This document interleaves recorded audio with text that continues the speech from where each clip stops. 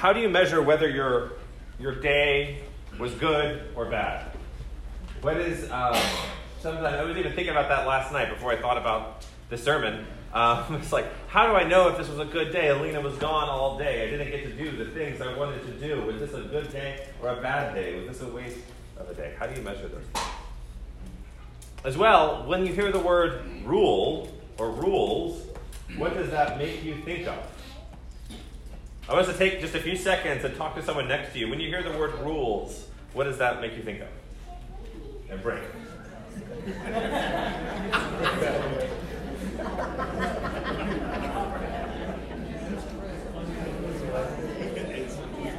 Whose rules?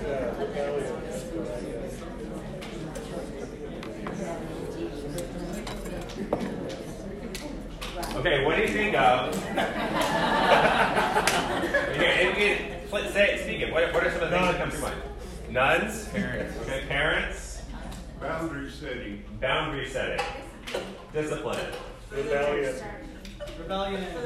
Food. Rebellion. Teachers.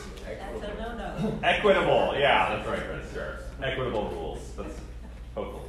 So there's a lot of things that come up. And like I said, John Wesley had a group of sayings that he called the general rules. And oftentimes when I explain that to people who didn't grow up Methodist, or even people who grew up Methodist and are just hearing it for the first time, it's like, gosh, that's pretty harsh. What are these rules about? The three rules that John Wesley said were: the first, do no harm; the second, do all the good you can; and the third, follow the ordinances of God, which is another ordinance is mostly like a firing round rather than an order, but the ordinances of God are worshiping together. The ordinances of God are praying together, are being, are fasting, are loving our neighbors. So, do no harm, do all the good you can, and follow the ordinances of God. That's three, not four. Three. But I have summarized these down into love, serve, and grow. And one of the reasons of putting this, and we'll talk about this a little more, is each of these can be a question for our day. Am I loving? Am I loving this day? Am I serving? And am I growing? A way to keep track of where we are and where we could be. But it doesn't come from nowhere. You see, there's a lot of Christians in this world. There's a lot of Christian denominations around the world. And you can't just go into a random church, probably like not even on Manchac, and know what to expect. You're going to see there, know what they are going to believe. Sometimes it's easy to think about comparing Christians on a horizontal plane of this idea of now these are some characteristics here, these are similar characteristics here. But we're never in this neutral space to compare it. There's no one who can occupy that neutral space. And so the challenge of measuring, taking your nice little ruler and measuring, is tricky. Some things are easy to measure, like your hand. You can measure your hand right now. My hand is 11 centimeters long. You can measure. It's really easy to do. How your day was is trickier to measure. There's no ruler of my soul, which is true, which is a challenge of being human. It's one of the things we have to face. When Wesley says "do no harm," he uses that as a beginning point. Wesley knew about the Hippocratic oath that doctors say, which to be a doctor you have to make this promise to do no harm. There's Wesley and ancient medicine go hand in hand. Which, are you ready for a nice little 30-minute lecture on ancient medicine? That's what you got today. Okay, so Galen, no really, but Galen's important. So it'll be like a 2-minute lecture. It's okay. Galen was the most famous doctor in ancient Greece, and he believed that medicine was something that only special people could do. He was very aristocratic about it. You had to be of the right blood to be a doctor. The Methodius thought anybody could be a doctor. All you had to do was teach them how to do it. And so in Oxford in the 1730s, when John Wesley and his brother Charles and a few friends were started this holy club and were trying to live by what they thought God wanted them to be, the kind of schoolboy insult was, "Look at those Methodists over there." And it was hearkening back to ancient medical disputes. Not a lot of people talk about, but that's the kind of thing, because Wesley thought anybody could be holy. You could be the son of a coal miner and you could be holy.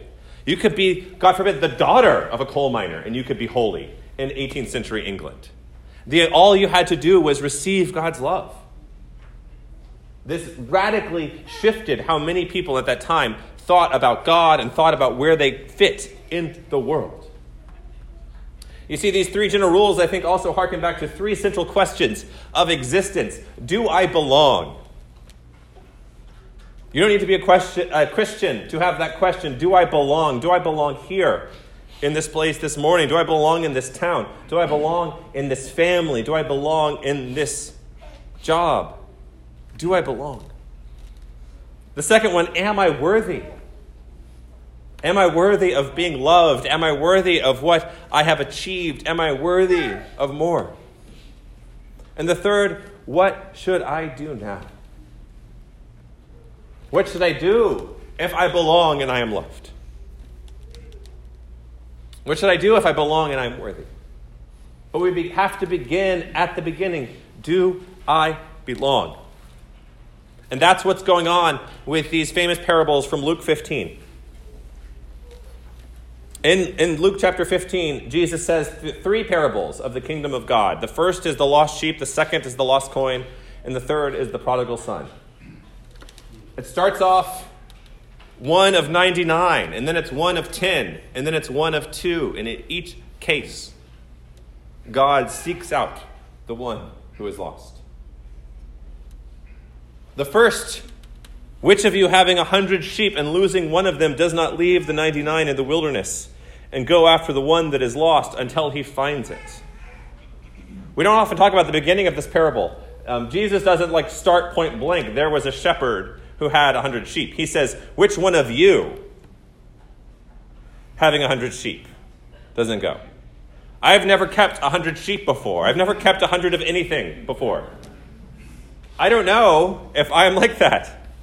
But that's how Jesus assumes this positive nature of the people around him. Which one of you, having 100 sheep and losing one, goes out and finds it, seeks it, and then rejoices when he finds it and brings it home?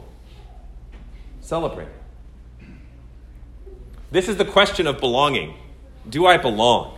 Am I a lost sheep? Am I stuck in the brambles of life right now? Because I know, my brothers and sisters, many of us do feel stuck in some brambles. And we don't know where our shepherd is. In this world, so often it can feel stuck in the brambles, that things happen that should not happen. The brokenness of this world bubbles up so often. It can feel hard to answer that question, do I belong here?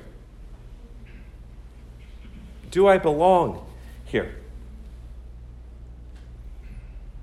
Is faith for a select few, and everyone else is left in the brambles?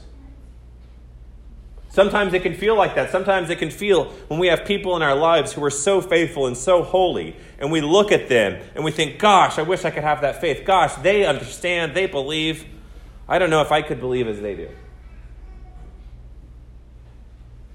But what Jesus points out in this parable, in both of them, is that God seeks out those who are lost and rejoices in discovering them. That joy and celebration emerge after rediscovery, after finding yourself again, after realizing that you are loved. The heart of this passage from Luke 15 is that God seeks us all. God seeks us all. God seeks each of you. There is no briar patch where you are stuck, where God will not seek you.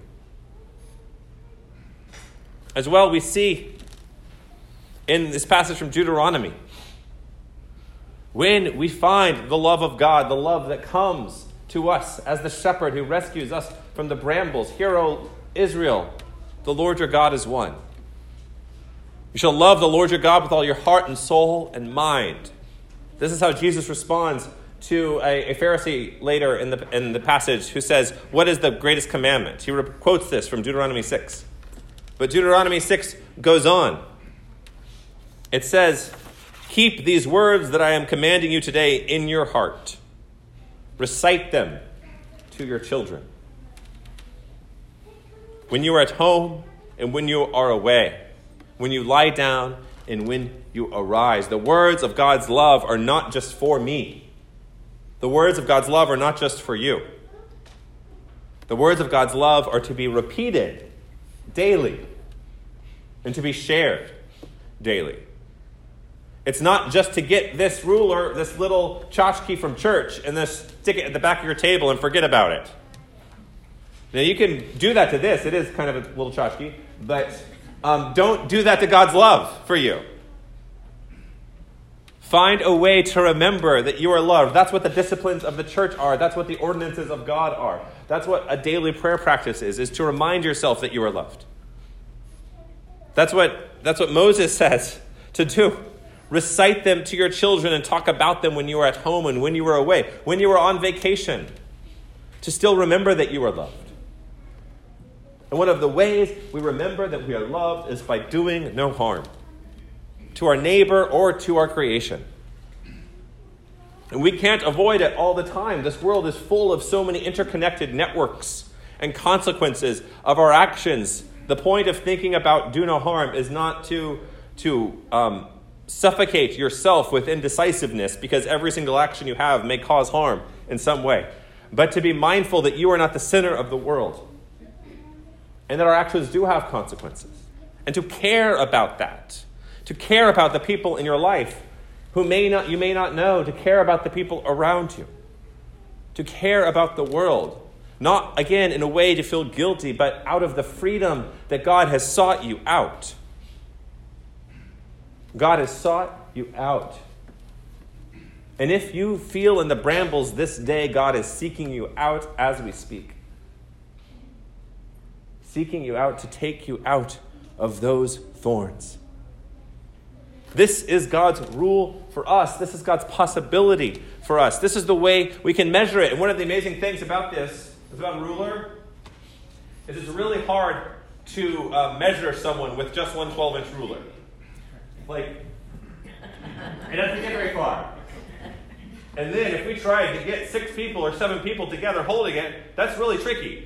Getting people to hold a ruler on top of a ruler, I think it's easier for kids than for adults. Because I don't want to be on the bottom, I don't want to be on top. There's all sorts of things going on. Someone falls over, someone leans too far, which so often kind of feels like church sometimes.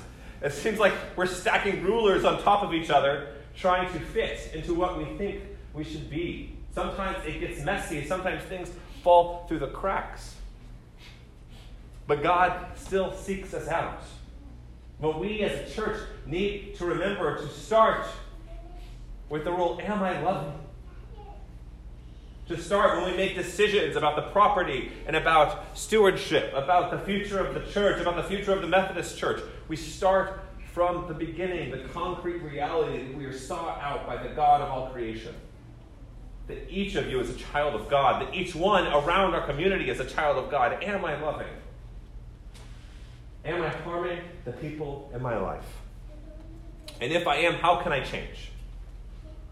How can I let go of the pride which so often deceives me into thinking I don't need to change, I don't need to do anything different. Whatever I did is good enough. When Jesus points out whatever pride you have leads you to the brambles. It's the sheep that's walking along that thinks it knows the path, that think it doesn't need to ask for instructions or directions. And then it ends up over the hill. There's a briar. And one option for those of us stuck in a briar is to think, this is the nice briar. That shepherd was rude to me. I don't need to go back to that shepherd. I'm going to have my own life right here in the briar. I don't need to move around very much. And so you start to constrain your life to constrain your life in these false ideas of what freedom is. And so just because you can move your arm around or move your leg around, that does not make you free. That God offers a total freedom to desire what is good, to be who you were created to be. The freedom of God is not freedom to choose whichever football game you want to watch on Sunday afternoon. It is the freedom to love without limit. What God shows us, what Wesley shows us with the general rules, is we don't need to be limited in how we love our neighbor. But we have to start somewhere. And the place we start is the briar patch where we are freed. That we are each, in our own ways, a lost sheep. Each of us is a lost sheep in some way or another. One point in our life, we were stuck. And we looked around and we saw everyone else, and they looked like they were fine and we weren't. But at that moment, God came down and pulled us free. And we need to remember that moment. So I encourage you, my brothers and sisters, to take this tchotchke. We'll keep talking about it the next 2 weeks. Use it as a question. Am I loving? And if the answer is yes, fantastic. Give thanks to God. If the answer is no, that is all right. God's mercy is for you. When you feel like you have not lived up to what God has offered to you, that is when grace enters into your life. When you feel that you've lived up to everything God has offered to you, you're probably in your own briar patch and you don't even know it. It is an opportunity to be even freer. Not by having this rule over your head or this person hitting you on the back and saying you're not good enough, but by being pulled from a briar patch. Being led to safety. Being led to still waters and being told that you are loved. My brothers and sisters, you are loved. There is more to life than this. You are freed. In the name of the Father, and the Son, and the Holy Spirit. Amen.